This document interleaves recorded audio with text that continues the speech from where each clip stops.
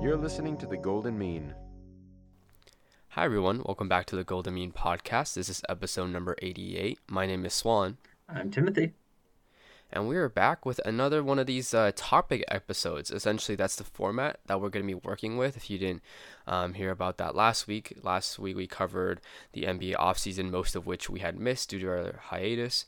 And this week, we're going to be talking in detail about Afghanistan and what's happened recently. So I'm Which sure is everybody... a 180 for sure. But Yeah, so that's kind of going to be the theme, right? Sometimes we'll talk about basketball, sometimes we'll talk about a very deep political issue. That's just kind of how we roll a little bit, you know. We have different interests, so we like talking about different things, so that's kind of where we're at. I'm sure this topic has been on everyone's mind ever since, the US left and we saw the Taliban occupying the country again. So we are a little bit late to this, but we thought, we would spend the time to really explain what's been happening, kind of the historical context, and what we think will happen in the future. So for that, we'll have some questions that kind of mirror what I just said. We'll think about why the U.S. invaded in the first place, why did they stay, why did they leave, and then what are kind of the consequences for the future. So we'll start off, I think, with a little bit of history, a little bit of context. So I'll let you take that away, Tim. yeah, so just a quick, pre-US involvement in Afghanistan history lesson. Basically, this could go back forever, but we'll start about 1979 is the Soviets back, when the Cold War was in its um, full stage, invaded Afghanistan to prop up a pro-Soviet government, right? If you know a little about the Cold War, US and Soviets were both propping up governments to favor them. And the US backed a bunch of people who were called mujahideen, I think I'm pronouncing that right, fighters that were fighting the Soviets, giving them weapons and supplies and stuff. And eventually the Soviets got tired, like the US did, and left Afghanistan. And then the mujahideen groups all started fighting each other to take control of Afghanistan, one of which was the Taliban, or what became the Taliban.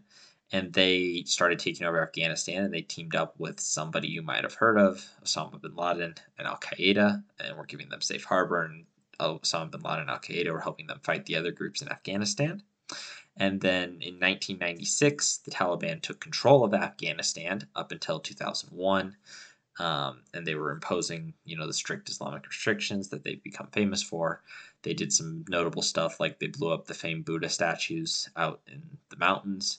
And then we're aiding Al Qaeda, who was carrying out terrorist attacks around the globe, primarily aimed at the United States and its allies. And then we get to 9/11, and that just passed this last weekend, and so I don't think we need to go over that. But again, when they hijacked the planes, crashed them into the Twin Towers, the Pentagon, everything else. So that was kind of a 2-minute version of a lot of history there, Yeah. which directly leads into our first question and the answer to our first question, which is why did the U.S. invade Afghanistan in the first place? And given at the time, was it a reasonable decision? Which, to my answer, at least, is let's just say the reason the U.S. invaded Afghanistan was 9/11. Obviously, that was a devastating blow to the United States, and it was not the first attack by Al Qaeda launched out of Pakistan. I mean, there was the attack on the USS Cole. There were several embassy bombings. There were others. We could spend a long time listing those, but essentially, after 9/11, Swan, the United States decided to punish Al Qaeda, who was hiding in Afghanistan, and to punish the Taliban, essentially, for hiding them and giving them free rein. Right. And I think obviously 9/11 itself is a very significant reason. I think 9/11 and the aftermath has changed, I think, history for the long term. It's changed U.S. foreign policy. It's changed its reactions to outside populations, especially the Muslim populations. There's been a lot of consequences that came out of 9/11, and this was kind of the principal one. It was like U.S. historically has like really never been attacked on its home soil, and when it has, i.e. Pearl Harbor, it's gone to war, right? And it's kind of what happened with 9/11 as well. As soon as the Twin Towers were hit and we suffered the human consequences, it was like, okay, everyone was like, we have to do something. and this was kind of the direct consequence, right? Going into Afghanistan to find Al Qaeda and just target them. And Afghanistan was kind of the grounds for that, right? It wasn't like the U.S. was like, okay, like Afghanistan is the perfect place. It was just kind of where the Taliban was and Al Qaeda was at the time. So that's kind of where we ended up. So I think why did the U.S. invade in the first place is probably the most clear thing, because you just have to watch probably any George Bush speech from after 9/11, and you could see the sentiment of the U.S. at the time wanting to get revenge, right? That was the initial feeling going into the first invasion. Yeah, definitely. And there's definitely that feeling you've really hitting on of we needed to hit something. We got hit, we needed to hit back. I think that kind of comes with the territory, and I'm not saying that this is necessarily a good way to operate, but it comes with the territory of being the world superpower, of being one of those is when you get hit, you can't, what's the saying, you don't have to kill God, you have to make God bleed to make him not God or whatever, right? The US got made bleed, so now they got to finish that or else everybody else is going to take their second shot, and this was the culmination, right? As I mentioned earlier, there were several attacks leading up to building up to this. And so Swan, maybe looking back, but like this isn't maybe the same answer, but like at the time in the moment, I think the decision was reasonable. I don't think you can make an argument whether it was the right one, but it wasn't an out of nowhere decision. Yeah, I think that's how I would characterize it too. Not because I agree with the reason, but because it with the sentiment and with what everyone was feeling, like this felt like it was gonna happen anyways because of the current state of the U.S. and just kind of its historical kind of decisions entering into conflict. I think in terms of the war aspect, it is surprising to some extent because during the Vietnam War and all of that, like there was a lot more reactions like against war, that we didn't want the U.S. to be engaging in these huge wars that we had no part of. But I think this one, because it was in U.S. soil, it was like that sentiment kind of flipped, right? Yeah. So even though I personally wouldn't agree with the reasons of doing a full-scale invasion, in terms of you can understand why it happened within that context, right? Yeah. And I think that's the other thing is you were one, I was two when this happened. So we don't really know how Right. everybody was feeling. And I'm sure we might agree a little more if 9/11 happened today. I think knowing myself, I probably would have been fully on board with this in the moment. Again, benefit of hindsight. But I think I would have been there. And, to be fair, before we get going any further, the initial returns were really successful. I mean, the U.S. kicked the Taliban out of Kabul in a month after we invaded. We had them on the run. We kicked Al Qaeda out primarily within a couple months. I mean, we destroyed most of their major camps and stuff. So the early returns were really, really good, actually. Um, but then we kept going. And so that kind of leads us into the next question is, why did the US stay? And what were the consequences of that essentially? Yeah, and I like that you put something very simply, which was yes, we did get those returns, but we also did not get the primary target, which was Bin Laden, right? That took until 2011. He was kind of this shadow figure, right? That just kept like almost giving a reason for the U.S. to stay, kept giving that justification primarily. Yeah, definitely. Like I think if we get him Bin Laden, we actually got really close. Like we missed him by like a week at one point. Or I don't even think it was a week. I think it was less than that, like a couple days. And if we got him when that first opportunity, I think in December, in 2001, I don't know if we stay. Definitely not as long as we did. Right. Uh, That's the thing about this type of I can't think of a better phrase besides like revenge war or like using arms to get vengeance or whatever. It's like then you get stuck on there's just this one person that we have to kill and it's over, right? And they're so stuck on that for a long time. And I think Bin Laden got so much more power than he could have ever imagined because of that, right? Just his mere existence was a threat, right? And I think that's kind of where the U.S. started going wrong was the way that the rhetoric was set up. It was like, oh, we had to go kill these guys, and we especially had to kill Bin Laden. And since we weren't able to do that, it was just like, okay, now we have to stay, and then everything else kind of came along with that, right? Yeah. Yeah. So I guess building off of that too, kind of the more logistical part of this is also encapsulated by George Bush. He had a speech in 2002 where he said, by helping to build an Afghanistan that is free from this evil and is a better place in which to live, we are working in the best traditions of George Marshall, the Marshall Plan, where, the U.S. essentially helped revive Western Europe from the war. And this idea was that, we were here, we had eradicated this evil, and now we would prevent that from happening again, right? So we can go to the logistics more, but from a rhetorical level, this was the argument that George Bush made, and I think most people at the time agreed with. Again, we were like two or three, but like that's that's the general sense that I get. Yeah. And so that's how this thing started to shift into from, right, we're going in, we're kicking Al Qaeda's ass and just moving through, right? And we're going to get bin Laden. And on one hand, we didn't get bin Laden, which allows that one track of, hey, we got to get bin Laden. We can't leave until we get bin Laden kind of thing going. But, that doesn't hold up on its own. And so we get this second track building, which is that nation building track.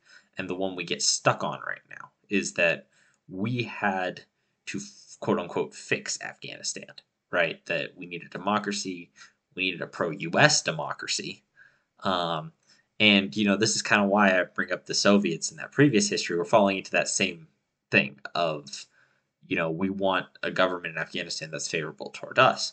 Now, obviously, a government that's downright on board and aiding attacking us, that's not okay. That's an act of war, even if they're not necessarily declaring war, right? Which is, again, one of those, like, reason why we invaded in the first place is justifiable. But, now we have this thing of, well, we're not just settling for a government that's not trying to kill us. We want a government that's going to be helping and supporting us. Right. And I think nation building Afghanistan is an easy phrase to use, but I think really it was also the U.S. kind of extending its reach, right? Kind of extending its empire to the Middle East. Like they kind of just got a reason to enter, right? So for them on an ideological, like what you've been saying, and also like strategic level, they didn't really have a reason to leave, right? Like once they were able to occupy Afghanistan, it was like people were like, oh, it's justified that the U.S. is there. Like when else would they kind of get that opportunity, right? To Right. like literally occupy a country in the Middle East and just stay there, and to be able to build one essentially that would be on their side, right? I feel like from a superpower perspective, that's kind of the ugly part of superpowers, right? Like they feel like they have to always do stuff that extends their power, and I think this was also one of those cases. Well, I also think it did make a lot of sense because, again, as much as we kicked Al Qaeda's butt, we're doing it. Obviously, we didn't get them all, and there were other threats in the Middle East. There were threats, and some of them moved to Pakistan. They were operating out of Pakistan now. There were threats from Iraq and Iran. We were also fighting the Iraq War right now. Like, that's something we're not really talking about today, but that's also happening. And so, from a U.S. perspective, you're right. That strategic ability to just be able to operate out of Afghanistan and be able to do those, the drone strikes, the covert special ops missions that, I don't know if need is the right word, but are definitely not only furthering U.S. interests, but like protecting U.S. people, protecting people from large scale bombing attacks, from suicide bombers, like that stuff. Afghanistan did provide a good place to do it.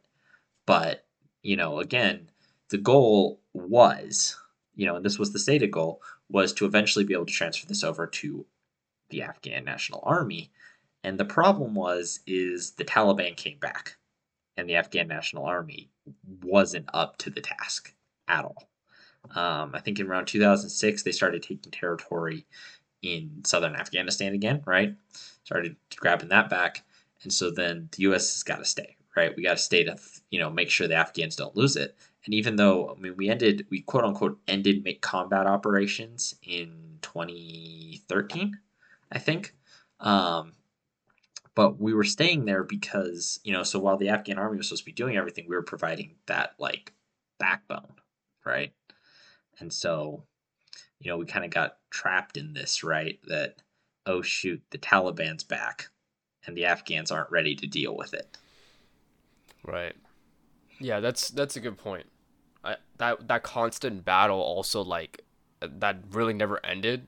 I mean, I guess until recently, like kept providing that reason.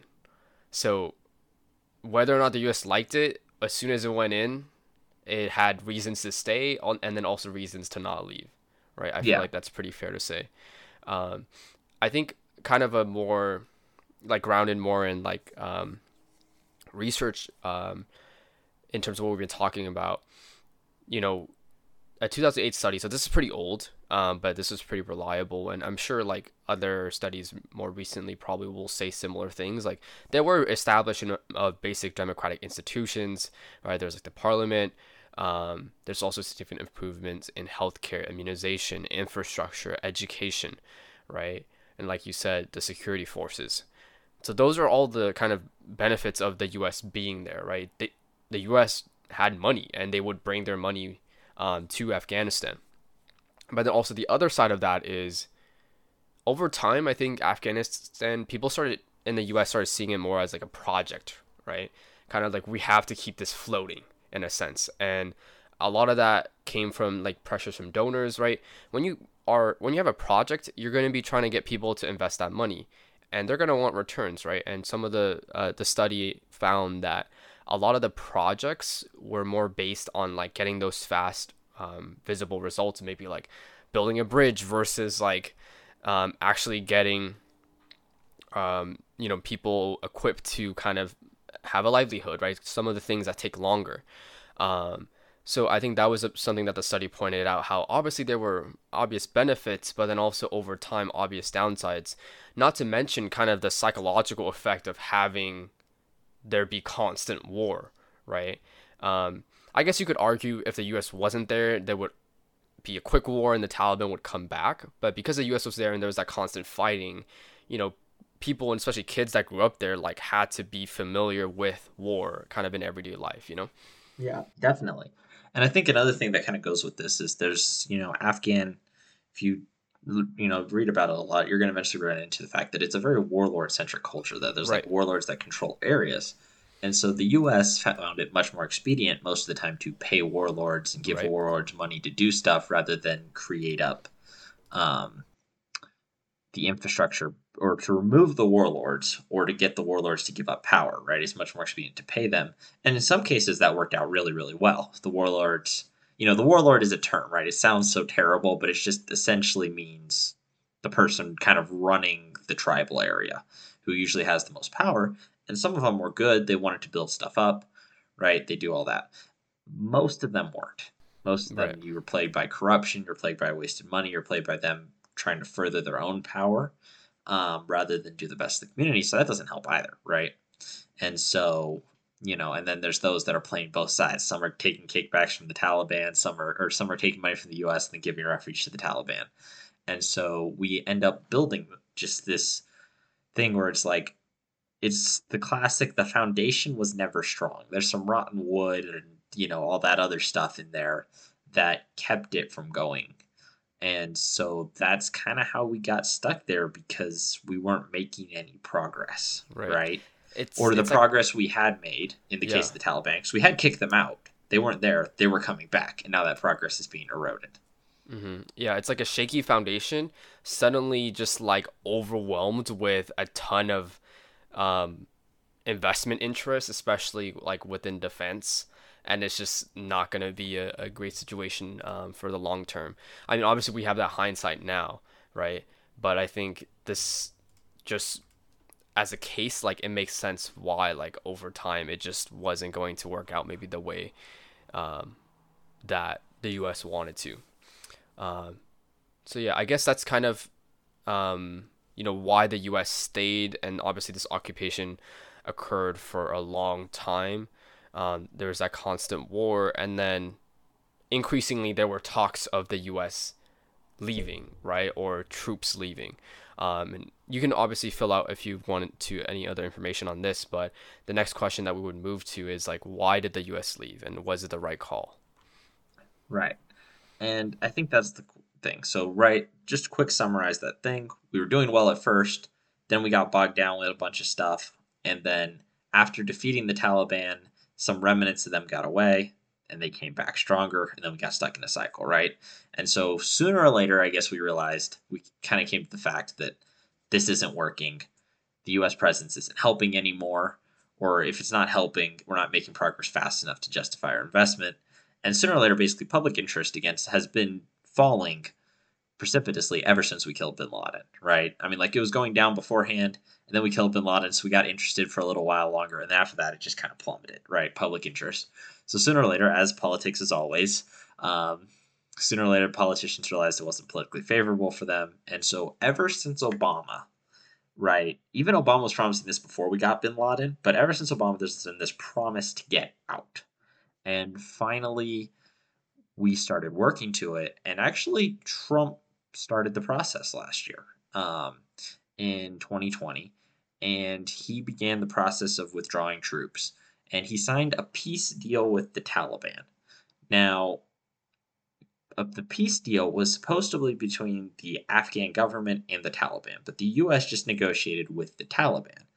And so this has gotten a lot of attention because Biden has thrown some blame back at Trump for, everything that's happened recently, right? We're getting to that point in history, and Trump's fired back that his peace deal was great, all that other stuff. And I think a kind of an objective perspective on this from experts, people who worked in the Trump administration and Biden administration and Obama and Bush administration, basically anybody who's worked on Afghanistan, the consensus is that the deal heavily favored the Taliban. It led to the release of 5,000 Taliban fighters in Afghan custody without any similar concessions from the Taliban, which you can do. I mean, you can think about this really quick. Just giving your enemy 5,000 extra fighters is a big deal. And so that was a big deal. But to be fair, the deal had no conditions requiring the U.S. to stay in Afghanistan if no Taliban peace deal was reached, which it was not, or if the Taliban showed any signs of bad faith, which is debatable at this point. There hasn't been a whole lot about that. So Biden had to make the choice to withdraw. That was Biden's choice. He had an out. Even though the Trump deal, again, heavily favored the Taliban, the choice to leave was Biden's. Although he delayed the deadline, he decided we're going to stay in the deal and we're going to withdraw.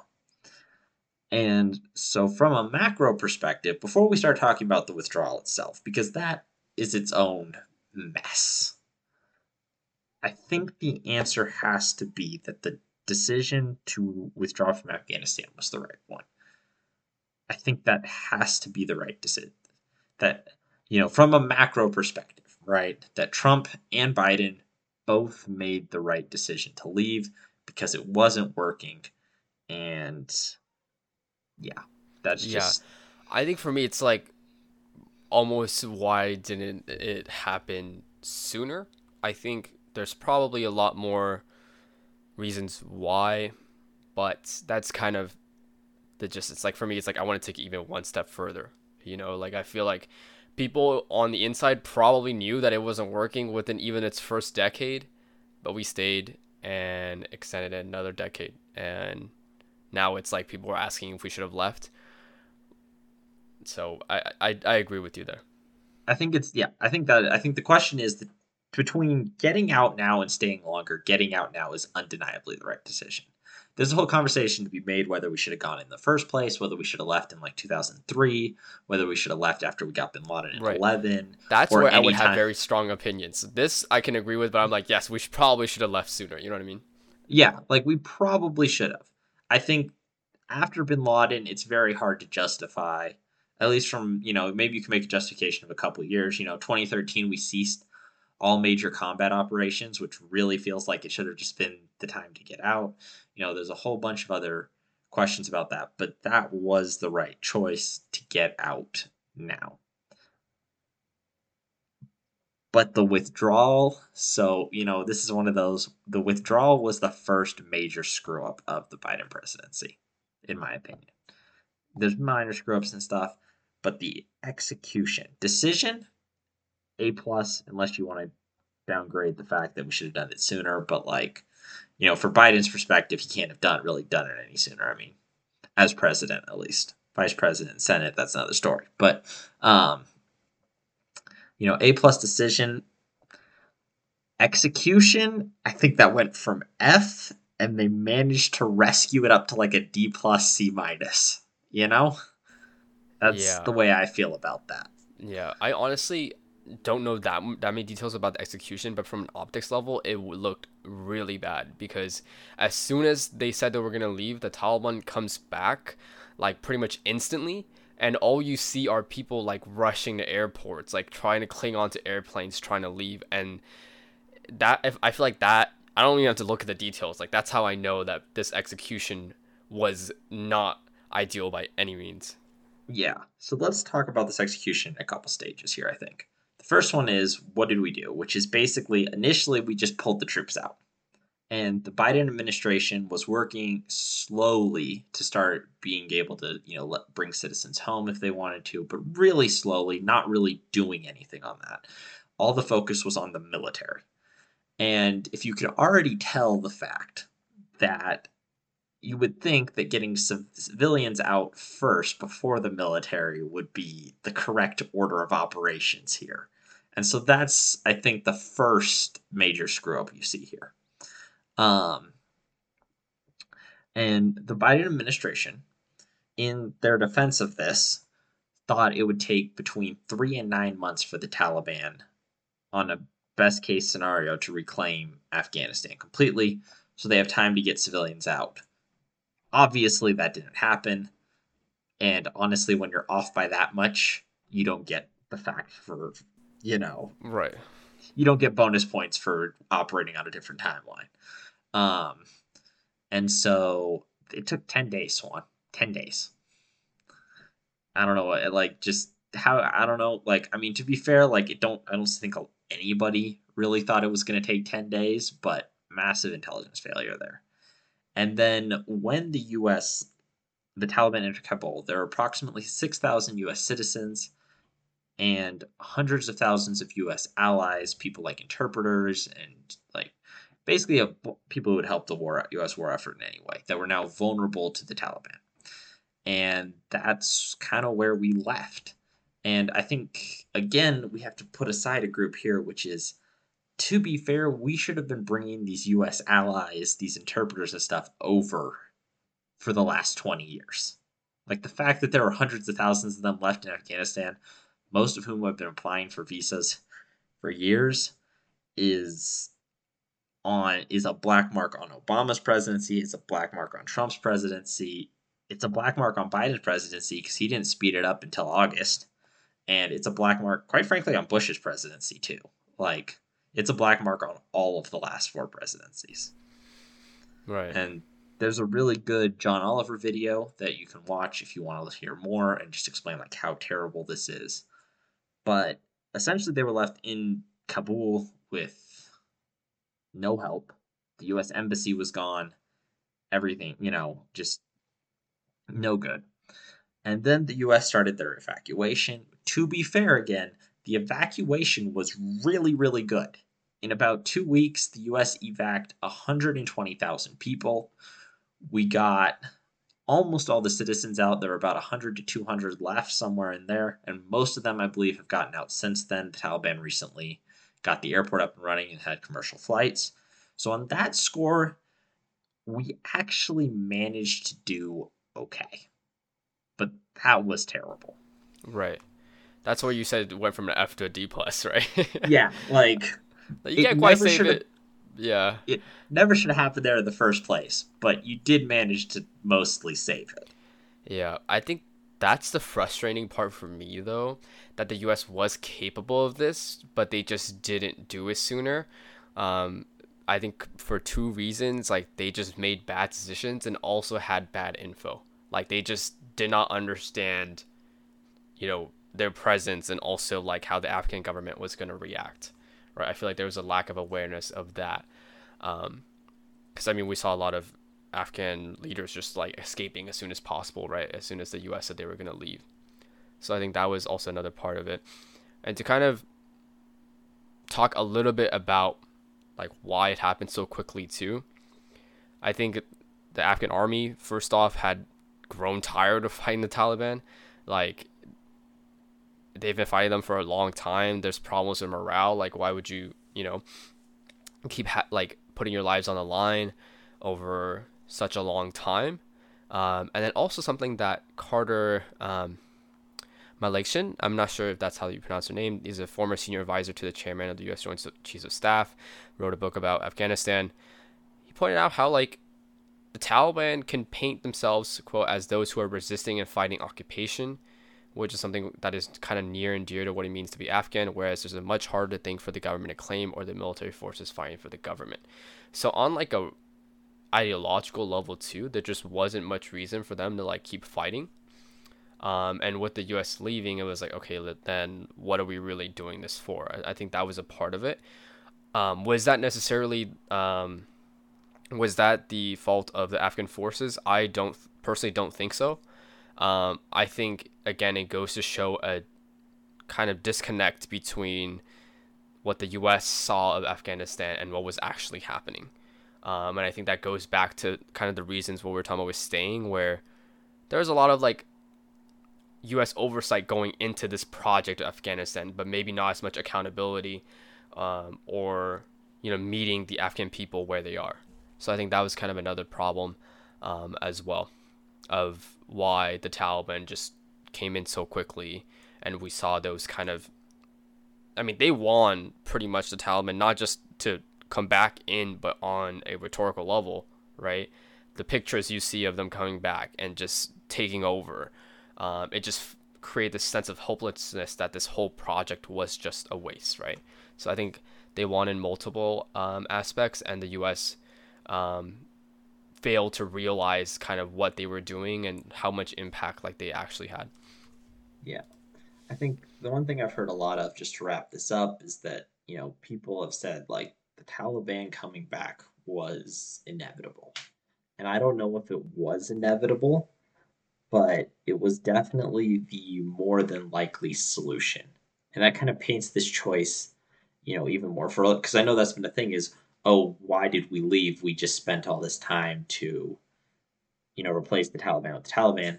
And the question, essentially the choice was, do we stay in Afghanistan forever, or does the Taliban come back? And there's a small sliver of hope in there where we leave and the Afghan government manages to hold on. And that's it, you know? And so that's what it is. And so, quickly, just to kind of summarize the costs of this before we move on, because I know we said 30 to 40 minutes. So we took 19 years in Afghanistan, 4 presidents.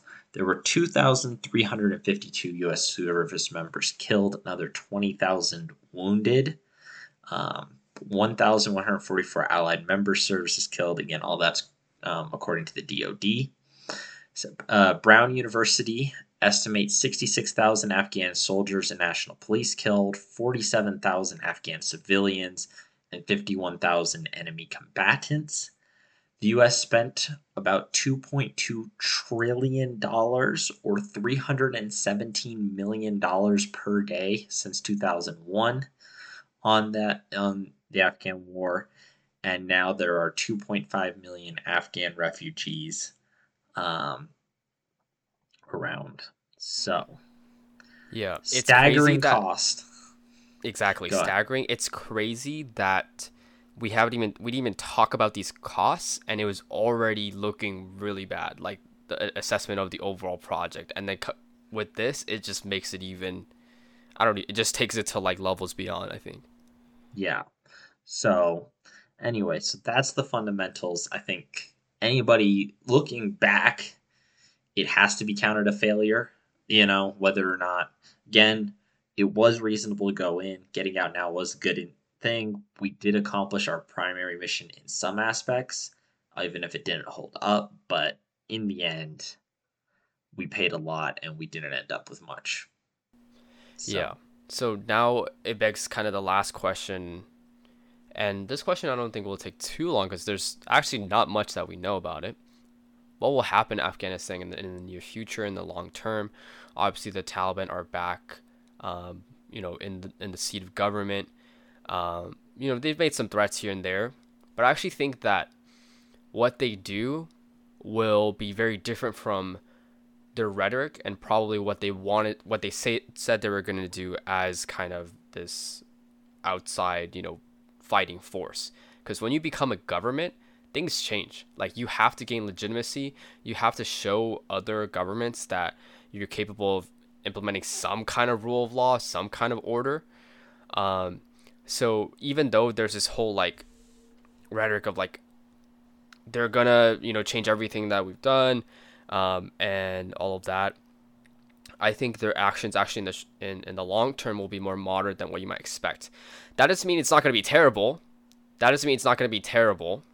I think there's a lot to fear in terms of the basic rights and securities of the common people.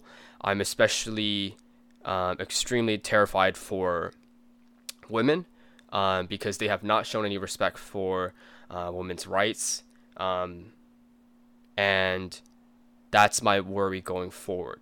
But I will kind of stand by what I said earlier, which was if they want to be seen as legitimate, they're going to have to be more moderate. But we'll see if they actually stick to that or not. Yeah, I think there's a lot to unpack there because you are right. The Taliban has promised to be more moderate, although their promise to be more moderate is nothing considered what the U.S. would consider Right. equality or anything like that or legitimate. But they have promised to be more moderate than they had been.